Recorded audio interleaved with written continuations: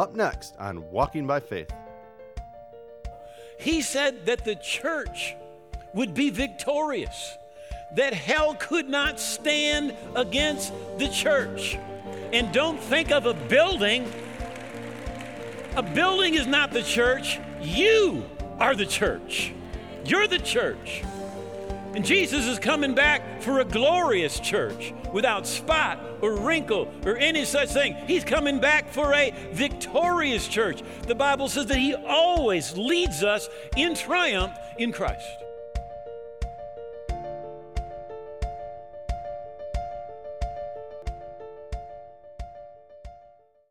Hello, I want to welcome you to Walking by Faith, and thanks for being with us today. I am excited. We're talking about how to discover and live your God-given dream. Now, God told the children of Israel, I've got a promised land for you. It flows with milk and honey. And you say, what does that mean? It means that it's a place of victory and a place of abundance, but not just for the children of Israel does God have a promised land. He has a promised land for you. He has a destiny. He has a purpose. In Ephesians 2:10, he says he's prepared paths ahead of time for us to walk in, that he has made ready good works for us to do. We are not supposed to go through life without purpose, aimlessly, just getting up, going to work, going to school, coming home, watching some television, going to bed. God has a plan. God has a purpose for your life. And we want to help you discover and flow in that purpose today. Now, I'd like you right now to join me right as I begin this message. Welcome. So glad that you're here today. We're going to be talking about discovering and living your God-given dream. And I want to start today in the New Testament, the Gospel of Mark. It's one of the 4 accounts of Jesus' life and ministry. And I want to kind of go through several verses. I'll probably read a little, talk a little, read a little, talk a little. But it begins and it says, and they, that's Jesus and his disciples, they come to the other side of the Sea of Galilee, sometimes called the Sea of Tiberias. And it's a freshwater, large, deep lake. And it says, to the country of the Gadarenes. Now, the Gadarenes, they are descendants of the tribe of Gad. Now, when the children of Israel came to the promised land, they're coming from Egypt, there's 12 tribes. Jacob had 12 sons, and they lived inside of their tribe, married inside of their tribe. Now, Gad is one of the 12 tribes. And as they're coming to the edge of the promised land, they're not there yet. There's several kingdoms that oppose them, and they conquer those kingdoms. And what happens is the tribe of Gad, Reuben, and half of the tribe of Manasseh, they look around and they say, you know what? This is really nice. And we don't know what it's going to be like in the promised land. And I mean, God said it's going to be good, but who knows? But we look here and this is pretty nice right here. And so they come to Moses and they said, hey, would it be all right if we just stay here? Instead of going to the promised land, we're just going to camp right here because there's a lot of grass and we've got a lot of sheep and goats and cows, and this is just like a great place, and we just think we'd like to stay in this place. Well, ultimately they got permission. Moses, what you're going to have to do is most of your men are going to have to come across into the promised land and help fight, but we will let you stay. Right? And this kind of reminds me a little bit of the compromising Christian, the one who's willing to settle for less than God's best, who looks around and says, you know, things are just good enough. I can see this. Why should I go after something that I don't know for sure I'm going to get? I don't know for sure what it's going to be like. I don't need the best. I don't need God's plan and purpose, my destiny. This is good enough. And so that was the mentality that these Gadites had. Right?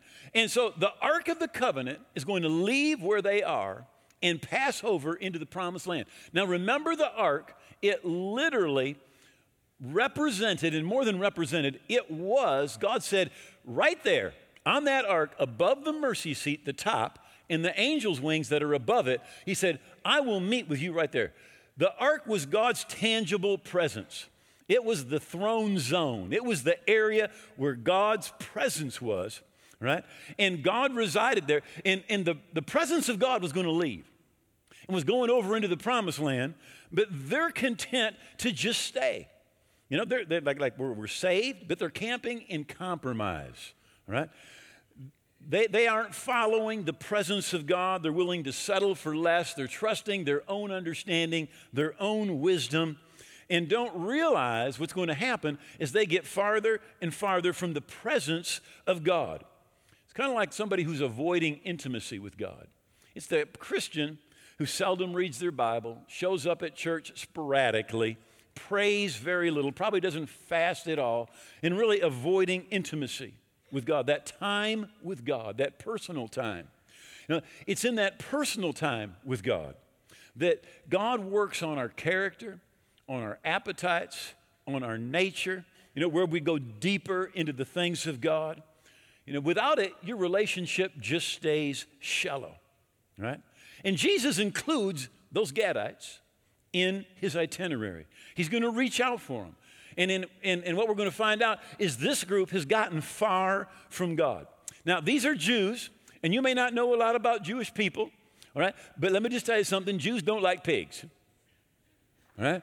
They're just like, pigs are dirty, dirty. In fact, in the law, God had said you can't eat a pig. You can't even touch a pig, right? But now the Gadites, their main industry is pigs, right? They're raising pigs. All right? Literally, they have forgotten how God told them to live. So verse 2. And when he, Jesus, had come out of the boat, immediately there met him out of the tombs a man with an unclean spirit, a demon, who had his dwelling among the tombs. No one could bind him, not even with chains, because he had often been bound with shackles and chains, and the chains had been pulled apart by him, the shackles broken in pieces. Neither could anyone tame him. How many realize the devil, Satan, demonic power, it's real. It's real. And always, night and day, he was crying in the mountains and in the tombs, crying out, cutting himself with stones. And when he saw Jesus from afar, he ran, he worshiped him. He cried out with a loud voice and said, "What do I have to do with you, Jesus, Son of the Most High God? I implore you by God, don't torment me." For he said to him, the unclean spirit, "Come out of the man, unclean spirit." And then he asked him, "What's your name?" And he answered and said, "My name is Legion, because we are many." Now, a legion was over 6,000 soldiers, Roman soldiers. And so the man is that basically this man has thousands of demons that are inside him. And I think this is a very, very extreme case, but I think it represents the condition that we find the Gadites in, the Gadarenes in, right? When a person, when a family, a group, a nation pulls away from God, the result is more and more demonic activity. Notice this guy, he's living among the tombs. He's obsessed with death. He's obsessed with things that have to do with death. The devil's ultimate goal is to kill, steal, and destroy. He wants to kill. That's his ultimate goal. And of course, we've got programs today like Celebrity Ghost Stories, The Walking Dead. We got all sorts of stuff about vampires and about zombies. But when you compromise, right, you living a godless life, you're doing wrong, you let perverse things in your life, right? Ultimately, what's going to happen is the devil is going to begin to show up in a stronger way. I heard a story about an old man who found a snake in the road that had been hurt. And he takes the snake home, and he takes care of the snake. And then one day, the snake bites him, and it's a venomous snake, and the man is dying. And he said, "I took such good care of you. Why did you bite me?" And the snake answered, he sneered, and he said, "Silly man, you knew I was a snake when you took me in." Don't harbor the wrong thing in your heart. You might think that it's harmless, but I'm just telling you, you get pegs in your parlor, and it's going to get dirty. It's going to get demonic, right? This man had a violent spirit, rage, suicidal, homicidal, murderous spirit, right? And when you look at our country today, we've got teenage gangs shooting each other. We've got spousal beatings, human trafficking, pedophilia. We've got shooting rampages in our schools and in our theaters. We've got bombings. We've got a spirit of violence and murder. You know what that's a sign of? It's a sign of demonic activity, right? And demons, they're real. But when that man saw Jesus from afar, the Gospel of Mark brings out that he ran and he fell at Jesus' feet. and he worshiped him. Every demon was saying, go the other way. But that man ran and somehow he knew, if I can get to Jesus, there is help. And you may have been bound by something for decades. But let me just tell you this. You get to Jesus, there is help. There is deliverance in Jesus' name. Just like this man is radically changed, you can be radically changed, right? And again, they're real. Demons are real. I read this week that more people in America believe in angels than are atheists. And I'm glad that people believe in angels. But I want you to know you need to believe that there's a devil, that there's demons, and there's a hell, and they're real, right? I don't know if you've ever had anything like this, but those demons, they saw Jesus. They wanted to go in the other direction. They were nervous, all right? But that man ran to Jesus. Have you ever walked in a place, maybe like walked in a store, and it's all of a sudden, for absolutely no reason, the person standing there just goes, oh, blankety, blankety, blank, blank, blank. And you're like, what is going on? Let me just say, demons get nervous when they get around somebody full of the Holy Spirit. It just makes the devil nervous, all right? Now, verse 10. Also, he beseeched him earnestly that he wouldn't send him out of the country. Now, a large herd of swine was feeding there near the mountains. And all the demons begged him, saying, send us to the swine, that we may enter them. And at once Jesus gave them permission. Then the unclean spirits went out. They entered the swine. There were about 2,000. And the herd ran violently down a steep place into the sea and drowned in the sea. So the demons go into the pigs, the swine, and these pigs, they run off a cliff. And by the way, when you go to Israel and you go on the Sea of Galilee, this is one of the places you absolutely know where this took place, because there's only one place where there's a cliff that falls right into the sea, right? But notice what they did. They immediately committed suicide. And do you know what the devil's ultimate goal is? It's steal, kill, and destroy. As soon as they had a body with no resistance, they went and they committed suicide. Then those who fed the swine, they told it in the city and in the country, and they went out to see what it was that had happened. And when they came to Jesus, they saw one who had been demon-possessed and had the legion sitting, clothed, in his right mind, and they were afraid. And those who saw it told them how it had happened to him who had been demon-possessed and about the swine. And then they began to plead with him to depart from their region. And when he got on the boat, he who had been demon-possessed begged him that he might be with him. However, Jesus did not permit him, but said to him, go to your friends and tell them what great things the Lord has done for you and how he has had compassion on you. So Jesus delivers the man. And when he is delivered, the Bible tells us that he's sitting, he's clothed, and in his right mind. Now, he had been naked. Hey, by the way, when people run around and don't have enough clothes on, that's a sign the devil is at work right there. All right? Now, the Gadarenes, these Gadites, they come and they're upset. They're upset because they lost their pigs. Right? And they said, Jesus, we want you to leave. And they're making a choice on pigs over Jesus. But listen, you can't have Jesus and your pigs. You can't have both. And those pigs, they can represent bad things. They can represent anger and unforgiveness and sleeping around and addiction and greed and lust and rebellion and any idol in our life. By the way, an idol is just anything that becomes more important to you than your relationship to God. Jesus said, but seek first the kingdom of God. It can be a bad thing. It can be a good thing. But what God did, God created us to love people and to use things. But what happens a lot of times is we use people and we love things. We get it backwards. And that's what's happened here to the Gadarenes. They're not excited that somebody has been delivered, that somebody who literally was demon-possessed and out of their mind is now made whole and right and sitting at Jesus' feet and learning. They're not excited about the person. They're consumed with the fact that they have lost their pigs. And some of us, we have things in our life that are more important to us than our relationship with God and our relationship with people. And anytime we've got that, we've become like these Gadarenes, right? We have become lukewarm. We may know some things, but we're not living them.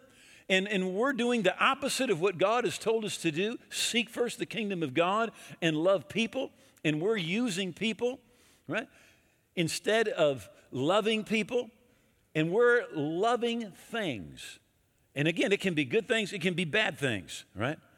Now, Jesus wants you to take your pigs, whatever they are, and give them up to him. Because to fulfill the dream, the destiny that God has for you, he needs to be number one in your life. And you and I cannot let anything else become number one. You give it up to Jesus. And Jesus, he will cancel the devil's assignment on your family, on your life, your marriage, your finances. You know that devil comes to steal your peace and your joy. Now, I want to kind of switch gears. I want to go back to the Old Testament and talk about how we get to that right place. How do we get to the place where we're in that right relationship with God, and that out of that flows the victory that God wants us to have? Out of it, we can walk in the dream, in the destiny that God has for us. Now, in 2 Kings chapter 13, Elisha the prophet is at home. He's in bed. He's about to die. In fact, he never did. This is the time he is going to heaven. And the king, Joash, he comes to see the prophet. He comes and sees him at his house, in his bedroom. And he's sad, and he says, you know, you're going to be dying. And he knew he was going to die. Everybody knew he was going to die. And Elisha said to him, take a bow and some arrows. So he took himself a bow and some arrows. And the prophet said to the king of Israel, put your hand on the bow. So he put his hand on it. And then Elisha, the prophet, put his hand on the king's hand. And that was symbolizing the anointing of God and what he was doing. And the king knew that. He said, open the east window. And he opened it. And Elisha said, shoot. And he shot. And he said, the arrow of the Lord's deliverance, and the arrow of deliverance from Syria. For you must strike the Syrians at Aphek until you have destroyed them. Then he said, take the arrows. So he took them. And he said to the king, strike the ground. So he struck 3 times and stopped. And the man of God was angry with him. And he said, you should have struck it 5 or 6 times, so that you would have struck Syria till you had destroyed it. But now you will strike Syria only 3 times. Now, here's what's happening. You know this, but I'm going to remind you of something. Victories are not won on the battlefield, right? Victories are won behind the scenes. I know right now, mixed martial arts sports or cage fighting, very, very popular. You know, and you can watch a match and you can see the outcome. But the truth is, the victory was not won in the cage. The victory was won weeks or months before in training, discipline, every day. It was won when nobody was watching. It was won in a private way, but then you see what happened in a public place. So the prophet is literally in his bedchamber, and the king comes to see him. How many remember Jesus said to go to the secret place, right? To close your door and to pray in the secret place. So King Joash, he is literally in the prophet's bedchamber. And something is taking place there. And what takes place there is going to produce a victory on the battlefield. Now, he has the weapons of a bow and arrow. You and I, our weapons are not bows and arrows, but our weapons are prayer. Our weapons are confession of the Word of God. But the prayer in the private place, the confession in the private place, all right, will reflect ultimately in public success or public failure. What takes place in the private of your life is going to determine the public success or the public failure. Public manifests the private. You can tell what happened in private, but what we see in public, right? The battle is not won on the battlefield. It's really won in the secret place when no one's watching, when it's just you and God, right? Now, you can fake it in public for a while and get away with it, but ultimately, what takes place in the private, in the secret place, shows up in public. So the prophet said, take your bow and arrow and shoot out the window. And he said, it's the arrow of the Lord's deliverance. The prophet's hands on the king's hands. he shoots out the window, and then he says, take those arrows. Take your weapons. And again, for you and I, our weapons are the Word of God, their prayer, their confession, their praise and worship. And then he said, take the arrows and strike the ground. And he only struck 3 times. The prophet's mad because what's happening in the bedchamber is going to show up on the battlefield. Right? He only struck 3 times. He said, now you should have struck 5 or 6 times so that you could have had complete and total victory. You would have destroyed the Syrian army. But now you're only going to have a partial victory because you didn't see it through in the secret place. Our weapons are not physical, but our weapons are spiritual. And let me just remind you that the words of your mouth, the word that you confess with your mouth, when you speak in agreement with God, that is one of the premier weapons that God has given to us. In the book of Revelation, it says that out of Jesus' mouth comes a 2-edged sword, and he destroys his enemies with that. I remember listening years ago, Rick Renner, Greek scholar. This is what he said. He said that 2-edged sword is this. He said, the first edge is when God speaks something, but the second edge is when you speak something. He said, when you speak God's word becomes a 2-edged sword in your mouth. We need to speak it. In Isaiah 55, God says, so shall my word be that goes out of my mouth. It shall not return to me void, but it shall accomplish what I please, and it shall prosper in the thing for which I sent it. Now, this is true about God's word, but it needs to be true about your word. You notice what God does when he speaks something? He says, I send my word. He said, when I speak it, I send it, and it accomplishes what I send it to do.